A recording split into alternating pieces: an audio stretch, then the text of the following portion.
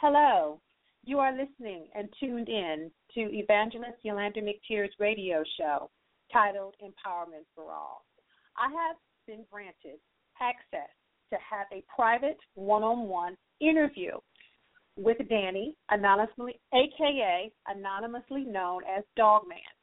Danny is actually a former member of one of the most notorious organizations, highly sought after by young and older men to be a member of, unlimited partying, lavish lifestyles, every type of exotic car known to man these men drove, living life to the fullest, until one day it all came crashing to an end. Danny is going to share with us today becoming a member of this organization, how God blessed him to have been shot 17 times and survived being shot. And he's a testimony to many of you who may think that everything that looks good will stay good. Everything has a season. Things come and things go. So without further ado, I don't want to keep him holding. I'm going to go live. I'm going to conduct this interview today with Danny. Good afternoon, Danny. How are you? I'm doing fine. How are you doing? Good. Once again, I want to say thank you for allowing me, Yulander access to take some of your time and interview with me. Now, as you may have heard me introducing you, and I'm going to reiterate, the organization, for many of you, of my listeners who may be just tuning in with me or who are not even familiar, the Black Mafia Family, anonymously known as BMF. Once again, the two head honchos of this organization were two brothers, Demetrius and Terry Flannery. Southwest T was known as T, and Big Meech was Demetrius. Now, Danny, I want you to share with my audience and for those who will be tuning in listening to the interview, between those two brothers, which one did you actually meet and connect with the Black Mafia family? Well, I ended up meeting both of them, and I met Meech first. I met Meech first down in Atlanta, down at his condo. And because I had to go down there, me and Wani had to go down there, which is a guy from St. Louis, Missouri, that ran St. Louis, Wani. And we had to go down there. We ended up going down there, and we had a meeting with Meech the first time. And I ended up meeting Meech. He was in his white Phantom when I first met him, and he knew all about me before I even got there. And he said, you dog man. I said, yes, that's who I am. And still didn't know, dawn on me who he was until Wani, when I went back upstairs, Wani told me who that was. So, but I ended up meeting with, being with Terry because the two brothers had split it up at that time. So I got closer to Terry. Okay. Hello? Yes, still here. I can hear you well. Can you hear me? Yes, ma'am. Okay, wonderful. So once again, you met Big Meech first, but then you actually became connected to T. Now, do share with the audience how you acquired the nickname Dogman. Well, I started off, I worked on the railroad for like 13 years. And, we used to work all year round when it's below 0 degrees. So I had bought me some American Bulldog to do some extra money on the side. And I said, well, I'm going to start breeding these American Bulldogs. And this so happened I did breed the dogs, and I had the dogs out there in the front yard. And that's when I met Wani. He was riding down the street in a new Escalade. That's when the Escalades first came out. And he had one of the new ones. And he stopped by and he said he wanted to buy a dog for me. And he took pictures of the dogs. He sent the pictures to Big Meech, and Meech said, man, yeah, I want 2 of those right there. So when Wani came, when he left, he said, I'll be back. So I went to holler. I told my guy, I said, yeah, right. They all say that. I ain't worrying about him. So he showed up like he said he would. 2 weeks later, he knocked on the door, and he had some more BMF guys with him. At that time, I didn't know they was BMF members. So I didn't keep in mind, they didn't let me know none of that when I first started selling the dogs at all. So, and he brought some more guys by there, which is another big guy, heavy hitter in St. Louis, which was Holyfield. And so the guys came over, they looked at the dogs, and Big Me said he wanted 2 dogs. So when they came the second time, matter of fact, they paid me all what I wanted for the dog. They gave me all my money right there. So, and that's how I started off.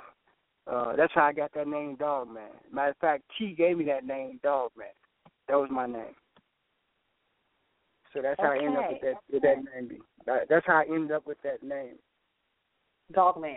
Okay. All right. So progressing forward, now you sold, the dogs, and you're seeing a profit, great profit coming from this. Did it inspire you to say, hey, you know what, I'm going to start actually, breeding my dogs and making a business out of this, to continue going forward with selling dogs? Yes, I did. I did do that for a while. And then I got approached by one of the BMF members. He said, hey, Dan, he said, what about you drive me to Atlanta? Drive me to Atlanta, and I'm going to pay you. I'll rent the car. You just drive me there and drive me back. And I said, well, I got to be at work in next morning. He said, we can turn around. It's up to you. So I said, oh, yeah, I can do that. Drive there and turn back. It ain't nothing for me. So I did that. We got back, and he said, Danny, I want you to be my personal driver. And he said, you can't do both jobs. That means you might have to quit the railroad. So I said, what? He said, yeah, you might have to quit the railroad because when I need to leave, I better need to call you and you need to come on and pick me up. And at that time, Ronnie had just got out the halfway house, so he couldn't leave or he couldn't be driving. So I said, okay. I said, well, I'm going to give it a shot and see what happened because the railroad, they was working me like 2 days or 3 days a week. Keep in mind, I still got a house note, and I got 2 car payments, every month. So he said, well, I tell you what, you can make more money with me than you can with the railroad. So I thought he was playing, and until I got that first check, everything changed. So I became his personal driver for him, and that's what I did. At that time when I go pick him up, when we used to pick up the duffel bag of money. Now I know it was money. I thought it was clothes. So keep in mind I'm still new to all this right now. So I'm thinking we just got clothes.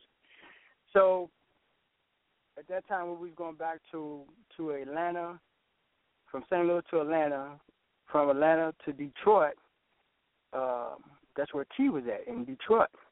So at that time, I became his personal driver for him. I had left the railroad. Alone because they had got slow. They started laying guys off. So I started his personal driver, and wherever he wanted to go, that's where I took him at. That's where I drove him at. Wherever he needed, as far as where he needed to go, I take him now. Okay, understandable. So then when I left when I graduated from there, as I was around the organization more, then that's when I started seeing a whole lot more. And then at that time, they kept moving me up the ladder. So I went from dog man for raising dogs, selling dogs, to a driver, from a driver to being a manager for the whole organization. So when you escalated to being a manager, now your life takes another shift. Now share with us what you can. And audience, I say that out of respect to Danny, him and I having talked off the air. Some things we are not going to talk about in this interview out of respect for him, the organization of BMF, and also not wanting to implicate anything that we're not supposed to talk about. So I'd like for you to share, after becoming the manager, what you can share. When your life took a turn, you saw much more money, you began to live lavishly. How did you feel at this particular time in your life, as you stated to us, hey, I was working on the railroad, barely 5 days a week. Now I've seen money like I've never seen before. What did you do for yourself that took you to another level, being a manager now for this organization? Well, I can tell you it's easy. Well, when I came the manager role, I was responsible for the cars getting in, the cars getting out. I was responsible for the drugs that came in. I was responsible for the drugs to go out and make sure the drugs went where they needed to go. I was responsible for when T came in. When he come in town, everything stops. I'm catering to him. Wherever he needed to go or whatever he needed to do, I was that guy that did that. And also, I was also responsible for flying and getting the guys in, the drivers in, not only the drivers, but the workers that worked in the lab that did the processing for the cocaine for us. So I was responsible for that too also. Also, that those guys couldn't go out and get food like I could, because when they came in town, they were stuck to the house. They couldn't go out the house. So if their girlfriends wanted to come in, that means I was responsible going to pick their girlfriends up and bring them in to the house, and they couldn't leave out the house. So I had a big responsibility doing all of that. So my job was like 24 hours, never stop, around the clock.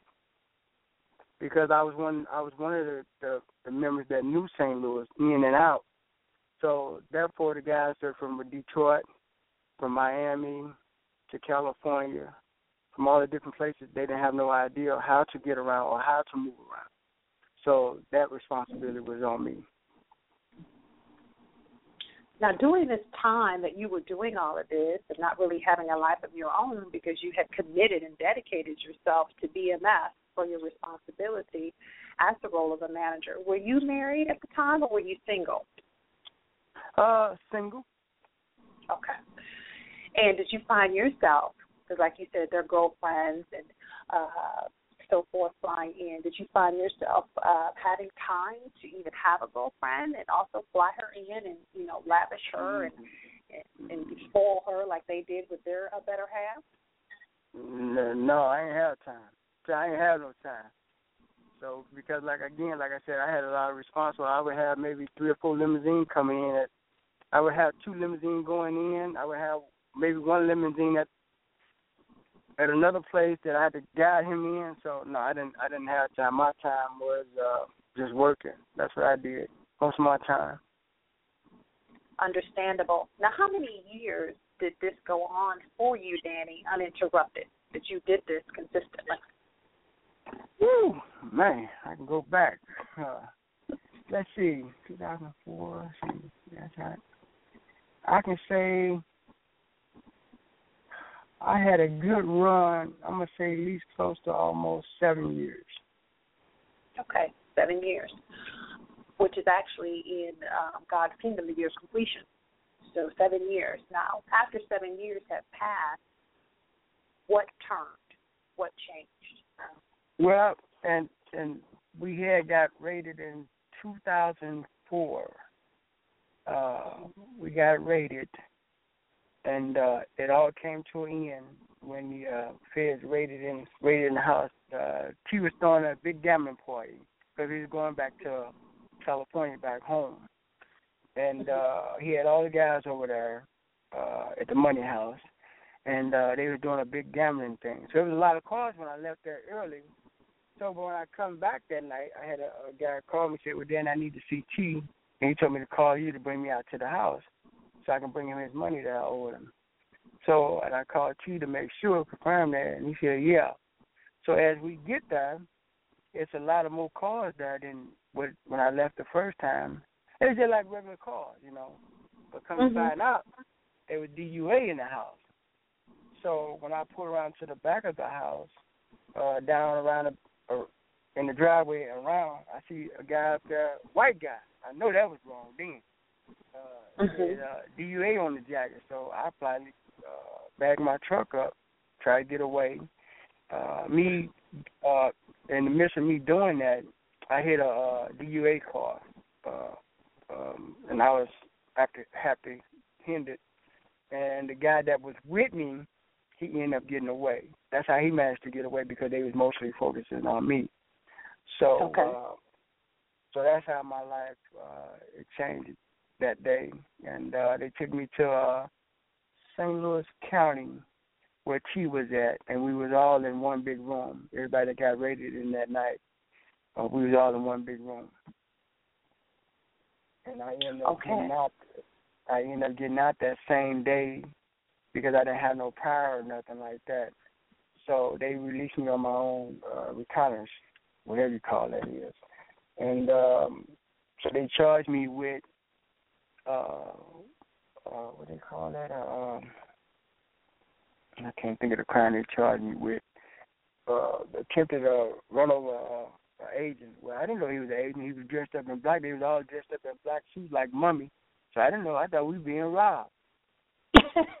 So your objective was, I'm gonna get the heck up out of here. I don't want to get robbed. Yeah, I got to go. So, but in the midst of that, like I say, that's when my life changed, and then it changed again. It took another turn where I got shot 17 times with a 40 cal. My God! Now, leading up to you being shot, which you are truly a miracle and a testimony to be able to still be with us today, and even, give your testimony of surviving such a malicious, and I do repeat, malicious attack. Unfortunately, a lot of people, would never have survived. So I know without a shadow of a doubt, God had a calling and saved you for a reason, not a season. So now you get out, Danny. You were never charged from the raid or what have you. Now, at that time, was that the beginning, end, reigning of BMF, or did T get out and things continue, and after the scenario with Meech happened, it actually fell to the ground? No. At that time, T never got back out. When they got their hands on T, T had maybe about 10 or 5 different passports from different countries, so they knew that when they got their hands on him and the brother, they never seen the daylight again or street again. So they knew how powerful how powerful those brothers was. So they never did see the streets again. Okay. So now your life continued, as you stated. You were free. And what were you doing at that point? Because now, pretty much, you being a manager and taking instructions from the head honcho is no longer valid. So did you continue and go back to your dog breeding, or what were you doing? Well, I was time when I got out, I hired me a lawyer. The truck that he bought for me, a 2000 Dodge Ram, that he had bought for me. He bought for me brand new. They ended up taking the truck. They ended up taking my truck. It took me like a year to get it back from them. They didn't find no money in there. They didn't find no stash spot. They didn't find none of that. So the judge made them release the truck back to me. I ended up doing that. Then when I got out, I still had, when I was doing this organization with T, I still was doing rehab houses. So I started buying rehab houses and fixing them up. So I used to buy like 3 or 4 rehab houses, and then I would hire people to come in and do my plumbing, my electrician, my roofing, and all that stuff, my landscaping and all that. So at that time when I'm working for him, then I got me a manager to hire. I hired somebody to oversee the project that I had for the houses and stuff that I had. Okay. So I kept that going at the same time me dealing with the stuff with BMF. Understandable. Okay. Now, in doing that, once again, you're living, you have your freedom, everything's good. Take us to how you ended up being shot. What happened? Well, I don't want to let too much of it out in the book. It's about greed. We had a BMF member that was real, real greedy. And so he ordered a hit, which, again, did nobody know where the lab house was at or the money house. This person knew where both of them was at. So a dead man can't talk. I'm the only person that knows, and he knows.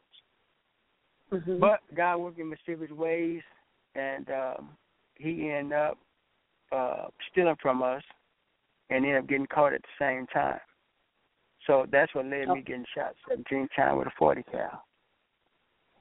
Now, recovering from being shot that many times, after you saw that God allowed you to walk out, not be paralyzed, still in your right mind, and be a blessing, what was running through your mind at that point? What were you saying to yourself, Daddy? When I got shot or when I was laying in that hospital bed? Which one you want to know? When you were laying in the hospital bed and you came to and you realized, hey, I'm going to be a free man. I'm still in my good, I still have my limbs and arms and everything available.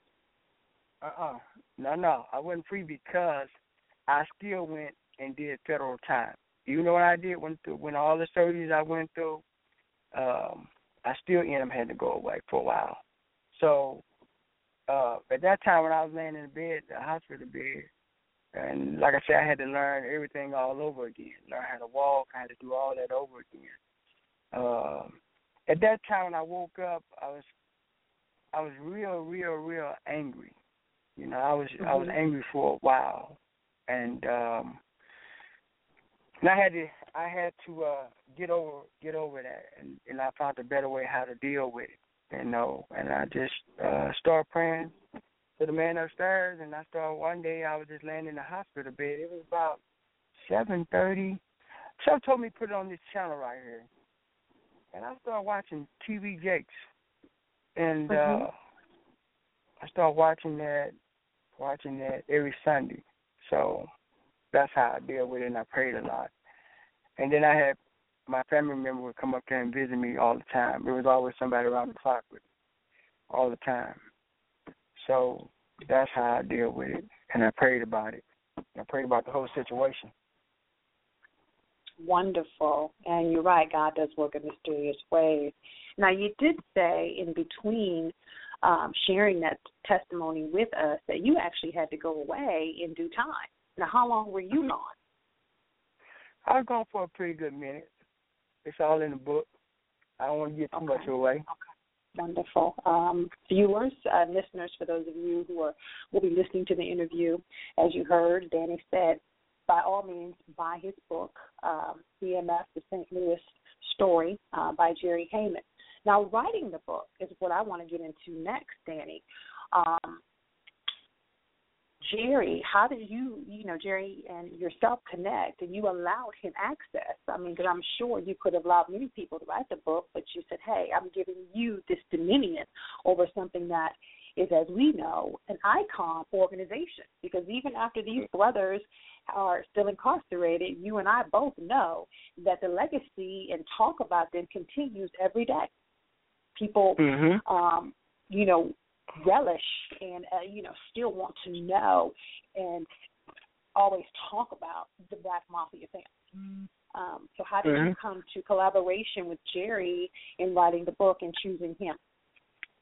Well, what I did, the day that I got shot, I went back to the restaurant. It was on Washington. And I went back, and I just went back in my head. And actually, I seen the truck when I was sitting down outside eating, me and my girlfriend. And didn't pay no second thought about it. And I just happened to go down and just took a stroll down on Washington. And me and Jerry was sitting there, and we talked, and he said he was an author. And we traded numbers back and forth. And we got to talking, and I told him I had a story that I would like to write a book about.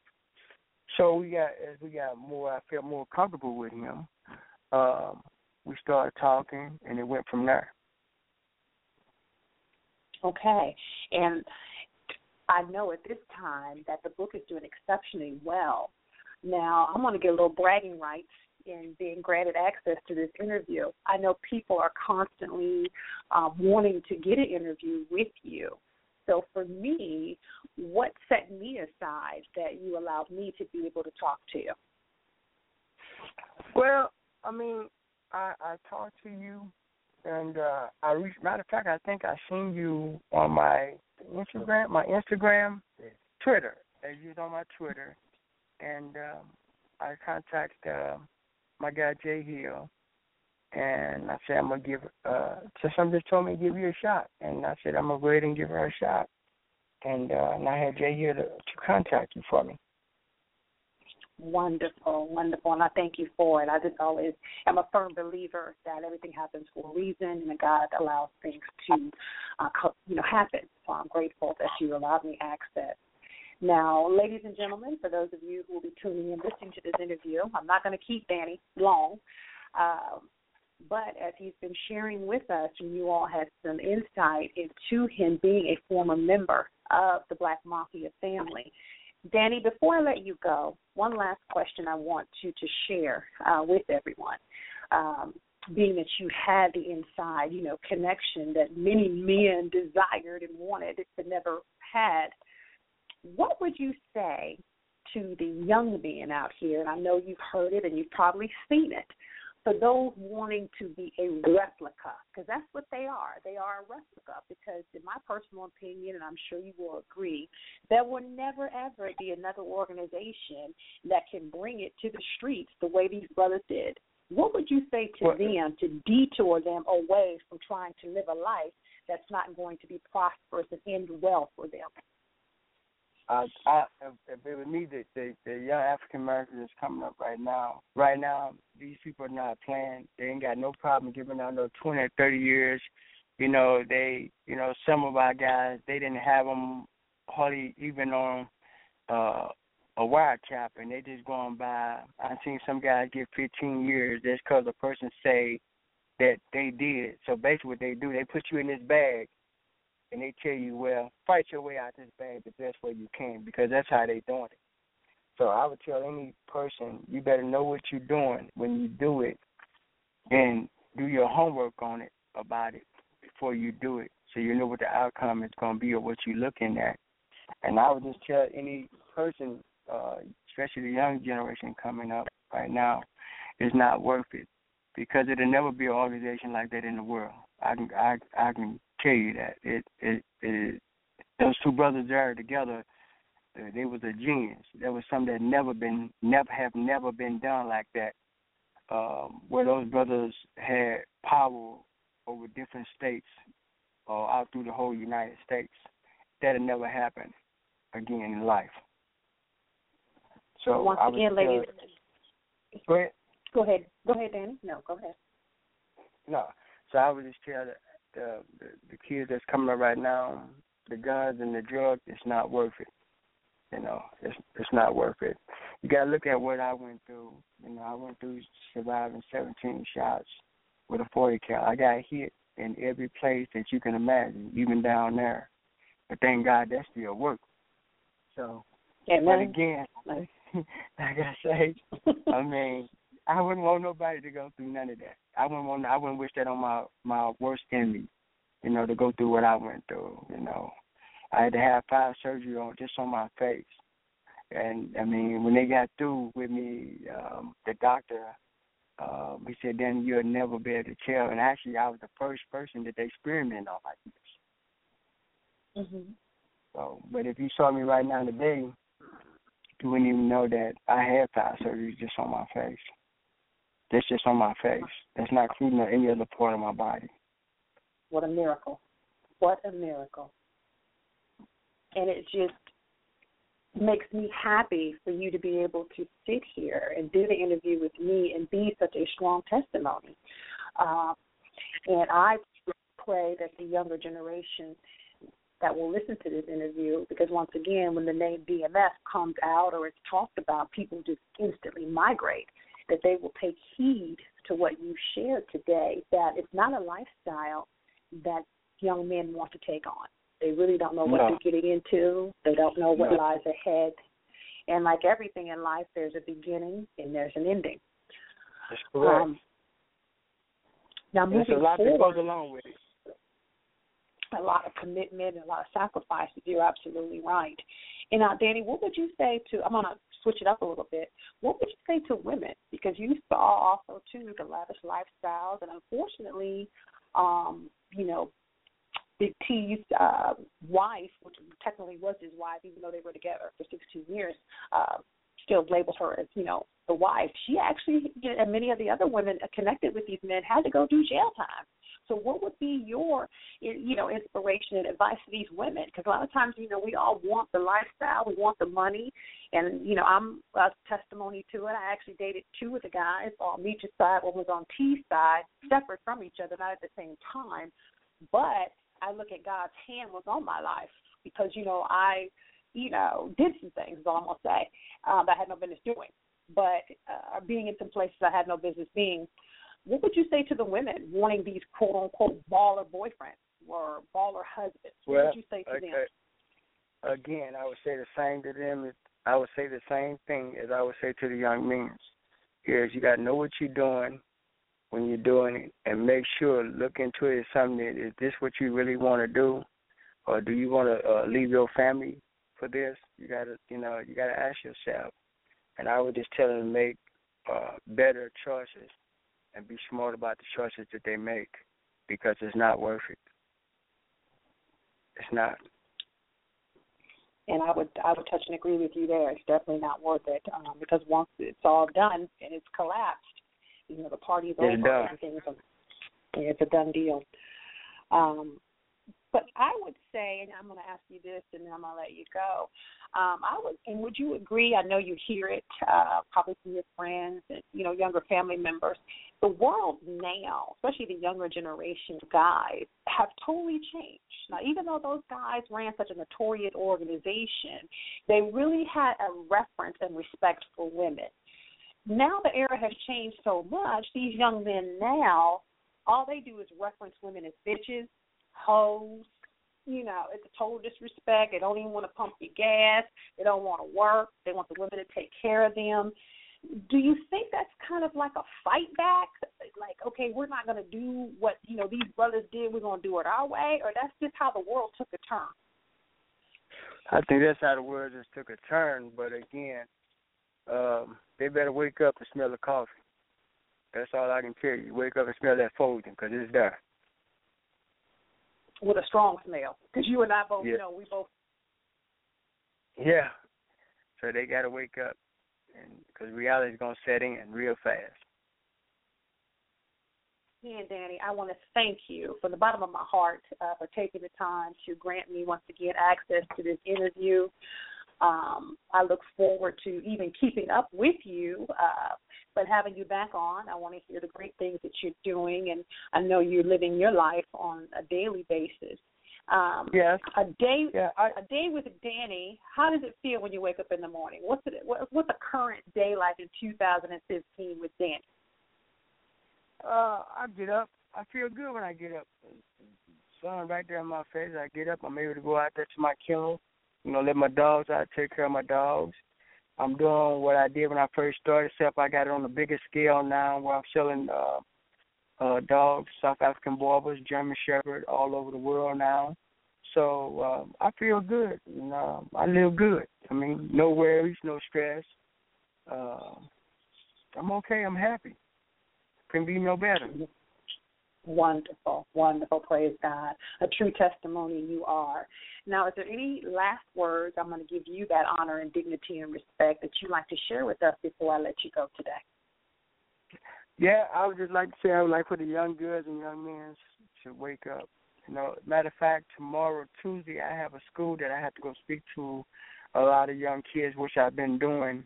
I have a school that I'm invited to down in Charlotte that I have to go speak to some young girls, young men and young ladies that I have to go do interviews. So I would just say that they need to wake up because the world is real and they don't have no problem. The judge don't have no problem. The prosecutor ain't got no problem giving out them big numbers because that's exactly what they done to us. So our black African Americans, they losing them in the system. And they're not playing. They're not playing. They're not playing about it. They being for real about it. So, and the time that they're giving out is not no joke at all. So, I would just tell them to wake up because it's real out here. Well, ladies and gentlemen, in young generation, for those of you who will hear this interview, we've just heard Danny give you some very powerful impartation on reality of what it means to be a part of, as we say, the who and the hustling side of life. Danny, I know you're going to be a great inspiration when you go speak to the school. You said Tuesday? Yes, sir. So that's going to be great. And I hope that they will listen with both ears and take heed to what you share with them. And as you go to and continue to move forward in your life, my prayer is that God continues to cover you and give you that impartation because our community really needs it. We as Afro-Americans are very limited on what we have as mentors to be told this is not the life that you want. So we thank God that you're taking that initiative to go forward and pour out to the young people. Yes, ma'am.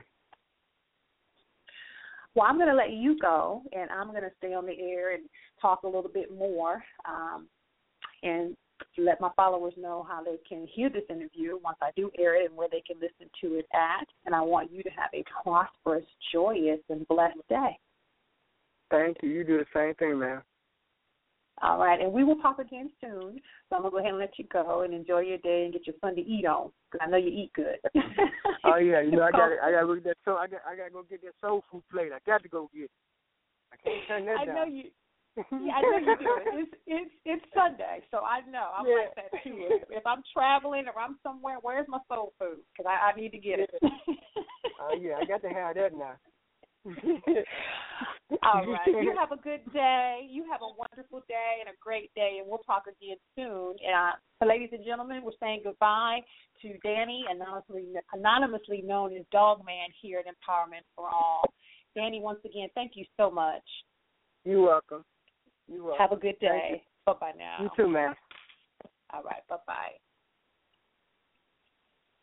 Ladies and gentlemen, for those of you that will be listening to this interview, once again, this is Evangelist Yulander McTeer. I was granted all access, and I do mean granted, all access to interview a former known, highly connected, involved member of one of the most notorious organizations Afro-American organization that came to life on the streets, the Black Mafia Family, anonymously known as BMF.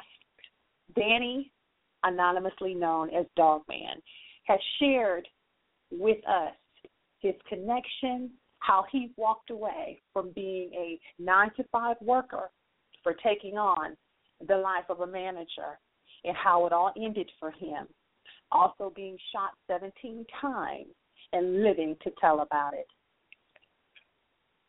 For those of you, I'm going to give you a little insight to BMF who may not really kind of still be appalled or a little bit in awe or not knowledgeable, or for those of you who may have forgotten.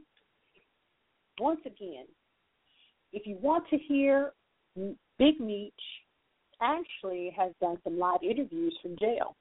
If you go on YouTube, there is one that he does, and he talks about detailed himself being the head of the organization. It's called Meech Talks Money, Hip Hop, True State of the Streets, and more.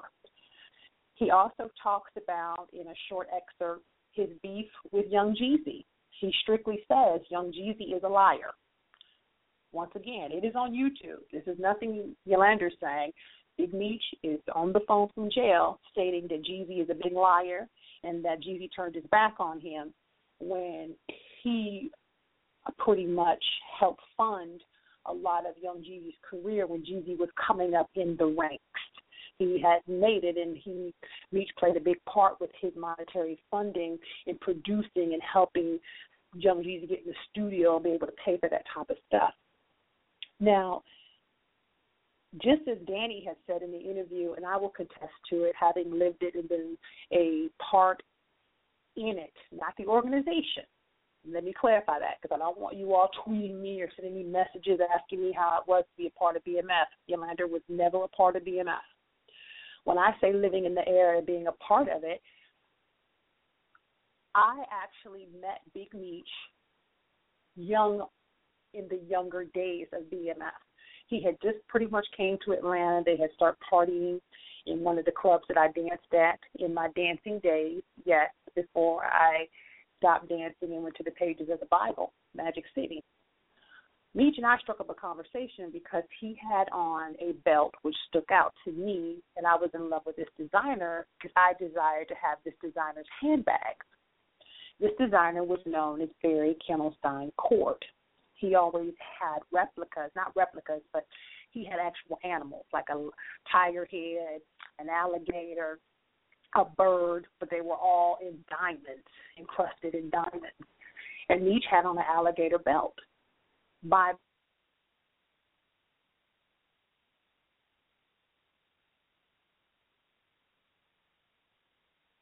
Fashion, because most Afro-Americans were not into Barry Kennelstein Court. And I said, yes, I do. I'm looking at one of his handbags now. So he invited me to dance and drink some champagne. From that point on, they would frequent the club all the time, and I would see them. But they didn't really ball out. They were kind of really reserved and very quiet. But as years progressed on, 3 or 5 years down the road, I had stopped dancing and moved on with my life and actually left Atlanta. I was getting phone calls. Girl, you need to get back to Atlanta. Big Meech is off the chain. Black Mafia Family is what it's called. It's going down. They partying 7 days a week. The girls in the club, when they come to the strip club, are making 10, 20, 30,000 a set. It's just crazy. And I was like, no, not quiet Meechy. They were like, he's still quiet, but he is balling out of control. They were like, Yulander, there's so many men, Afro-American men with money. Girl, you better come to town and get you a baller and get some of this money. So, Lord and behold, I still love money. So I actually came to Atlanta, and I went to Magic City on a Monday night, because Monday night was always the Magic City night. And they said, come early, because they said when Big Meech come, you're going to be able to get in the door, and it's going to be like $200 to get in. So get here early, because they're going to be showing up no later than 12 o'clock. So I got there about 10:30, was sitting around, drinking and kind of socializing with some people, some old friends I hadn't seen in a while. And I had went outside and was talking to a couple of the bodyguards and security. And I see this beautiful black Phantom coming down the street. And the security was like, here they come. It's going down. Big Meech was in the all-black Phantom, rimmed out, special paint, just a beautiful vehicle. But remind you, following him was at least, and ladies and gentlemen, I tell you, at least 20 more cars, Ferraris, Porsches, Jags, Benzes, top-of-the-line BMW motorcycles. It looked like something out of Hollywood. I was blown away. So I proceeded to go back in the club and kind of just sit back and, wait till they got in, because I wanted to see how he really was partying. Was this true, what I had heard? So, they gather around the stage, they order the champagne, they doing it, his song comes on, Young Bloods, we don't give a damn, we don't give a what, bloom, bloom, bloom. And the crowd goes crazy. He just starts throwing money, and it was just like, wow, I've got to get over here so he can see me, because, I know he's going to remember me. So true enough, I finagle my way through his boys, because they looking at me like, why are you trying to get on stage next to him? Who are you, Chica? And the one guy remembered me from the old days. He was like, come on, yo, come on up. So Michi was dancing to his song, and he started, the song went off, and he looked, and he hollered when he saw me. He was like, what's up, girl? Where have you been? You still look good. You still look the same. What's going on with your mom? Give me this big old hug. So at that time, when the organization sees that, oh, she's in with Boss Man, she good. So at that point, it was love from everywhere. It was like an ambush. Guys were saying, get her bottles, get her whatever she wants. One guy put like $100 bills in my hand as he shook my hand. It was just mind-boggling. And at that time, that's how I became connected to the first one that I went out with his fine self. Anyway, so shortly after that, once again, parties didn't stop at the club. These brothers partied in hotels afterwards, unlimited drinking, money. It was just insane. When Michi went to the mall, baby, they went to the mall. They shopped. The salesmen and sales ladies were dizzy because there was no limit on what they were spending. They just picked it up. Didn't even look at the price. It wasn't a thought. Because remind you, they shopping. They might have like what you call the men's pouches, full of nothing, strapped and rolled up, or nothing but Benjamins, $100 bills. So it wasn't credit cards, cash. We spending what we want, we getting it. So from Gucci to Louis, Saks to Neiman's, Burberry, made so much money. Designers didn't stand a chance because they were always patronized by the Black Mafia family. Then Atlanta became the known place for BMF because Big Meech put a billboard, listen to me clearly, a billboard up on one of the major highways that said the world is BMF. Then another billboard went up where Big Meech had took a picture with the mayor at the time of Miami. Now, never in history and never will it go down in legacy will another Afro-American head of a notorious organization get a billboard in a city. That, to me, was the ultimate of, like he said in his interviews, he set out to do exactly what he wanted to do, and that's what he did. He made a mark to say, hey, if I'm going to get in this game and I'm going to go down, I'm going to enjoy myself, live life to the fullest, and have a freaking ball. Now, Meech states in one of the interviews that I listened to on YouTube that he was 37 when he was locked up.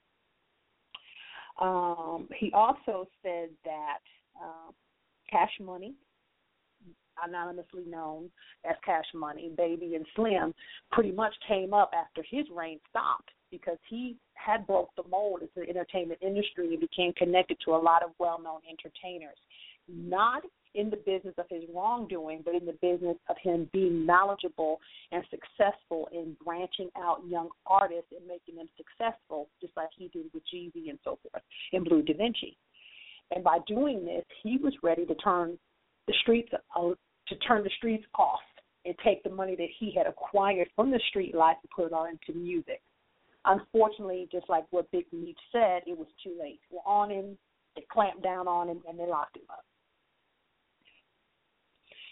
Now, this is one of the things I love that I listened to with Big Meech when he was talking from jail to the interviewer. He said, "You only seen us enjoying ourselves. No one really saw how I got down unless you were part of my organization." Now, what he meant by that is still to this day, and like Danny confirmed in the interview with me, nobody knows how Meechy did what he did and got the money that he got, unless you were part of that organization. So, like myself and all the others, we saw the glory side of it, the money, the balling, the partying, and then he took it over the top with the billboards and did another dramatic icon scenario where he threw $1 million out of a helicopter. So American Gangster, you know, Scarface, Meechy, he's right in that category. Bad brother to the end. Now, T, who Danny speaks about that he was the manager of, was the quiet brother. T was very quiet, didn't ball out, didn't party. He was always against Meechy doing all that limelighting because he knew that was going to bring heat to the organization. Now, I was not able to find any talks or any interviews with T talking with anyone from jail, but I did read an excerpt where he possibly will be coming out soon saying some things. But to this date, March 29, 2015, I don't have anything or was not able to find anything. Also, too, I made note that Meech, as he was giving his interview, said that Atlanta was a Chevelle driving town into he himself motivated these young men to start big rides, such as the Maseratis, the Ferraris, the Lambos, the Phantoms, and the Benzes. He said because these brothers didn't know the blueprint. Like he said, the game was meant to be sold and not told. So all they saw was him riding good, but they didn't know how he really got the money to do so. So what happened was by them trying to follow in his foot and digging themselves into a ditch they couldn't get out of. That's why it came down to the wire. A lot of these brothers that got these big cars and riding these big cars don't have nowhere to stay. The cars get repossessed because they were looking at what he was doing but not knowing that, like he said, he could put his hands on $1 million, go out, throw it away, and go right back and get another $1 million. Most ballers can't do that. Shout out to you, Big Meech, because you are very true about that. Also, Meech said that he had 7 houses in 7 states worth $2 million each or better. He had little spots, which he called little tuck-away, getaway spots that were worth $500,000 or more. Now, one of the things that stuck out in the interview that I heard Meech say was that he had got a letter someone had sent him while he's been incarcerated saying the only reason they were able to indict him was because he did change his Michigan address. And like he said, he was a little baffled about that because what does an address have to do with anything? I'm with you, Meech, on that. What did it have to do with you not changing an address? I've never known the Fed to be concerned about an address. So I'm with you on that speculation to what they meant, or was that just a fan trying to get in so you would be saying, hey, you're my friend now. Kind of weird. So, ladies and gentlemen, once again, it's been a joy. Today is a good day. Watch yourself. Gangster Life. Scarface. American Gangster. Black Mafia Family. Demetrius and Terry Flonori, anonymously known as Big Meech and T. All these 3 big-time notorious gangsters, organizations I've talked to you about, no longer exist. They all came to an end. They all fell, and they all were incarcerated. You ask yourself, is it worth it? Can you handle 30 years in jail? Can you handle it all being taken away from you in a whim? Because there is no announcement. There is no pre-planning to when the feds come and say, we're snatching you today. I can tell you from having dated the two that I did, there was no pre-warning. You're sitting here going about every day, thinking everything is good, so one day you start calling him, women, this is for you, you start calling him, no return phone call.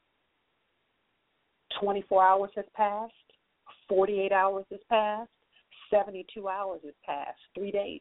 Now it's a week. Your bills are due. You're not working because you're a baller man. You're expecting him to pay your bills is what he's been doing. Then you call, the voicemail is full. Then you call, and possibly, hopefully, maybe a family member has went to the prison and got their personal items and now answering the phone telling you, hey, baby, he incarcerated. Now your life is taking a toll. What are you going to do? Now you stand, and 9 times out of 10, because you weren't wise, you didn't put any money up because you weren't looking for it to be a bad day. You thought every day was going to be a good day. Didn't have any money put up. So now what do you do? So you need to ask yourself, can you handle the bad just as well as you handle the good? Will you stay in this man's corner, ladies, and ride the bid out with him 10, 20, 30 years? Are you down? What are you going to do for income? What would you possibly do, ladies, if you were one of those ladies like Big T's wife, one of Michi's girlfriends, a lot of the other Black Mafia family members, wives and girlfriends, when the feds come to you and say, hey, we're giving you a conspiracy charge, you actually have to go away and do jail time yourself, or you're actually given 10 or 20 years probation from being affiliated with these guys, doing things you weren't supposed to do. Can you handle that? Do you want that?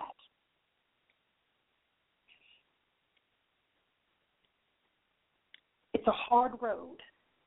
It's a tough choice. But I say to you, young men, young ladies, older men, older ladies, make the right choice. Work hard, pray, enjoy your life. Living lavishly, getting it quickly, being in the streets, it won't last. Follow me, Evangelist Yulander McTier, on Twitter at capital Y, capital M, lowercase c, capital T, I-E-R. Instagram, Evangelist Y McTier. Facebook, Evangelist Yulander McTier. And out of all the social media sites, my biggest one in love is Twitter. That's where my most followers are. That's where I always am. I don't really get into Instagram. I've never been an Instagram follower, so I don't have a lot of people following me, and I don't do a lot of activity on Instagram.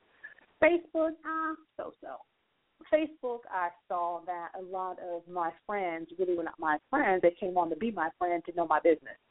But I laugh at it. My motto is, let your haters be your motivators. If you had not hated on me, lied on me, I wouldn't be motivated to keep pushing forward. And as you can see, as I keep pushing forward, God keeps beating me at the door, opening one door after another. To God be the glory. Always be brought up to date. You never know who's stopping by on Empowerment for All. Be blessed. Keep God first. And know that if God has his hand on and in your life, all is well. Never second guess, never question. If things didn't go well for you or things collapsed for you, he had to Just as well as he opened the door, closed the door. Some things may never be understandable, but remember this. God said in his word, I am that I am. And God will use what the enemy meant for bad and work it to your good.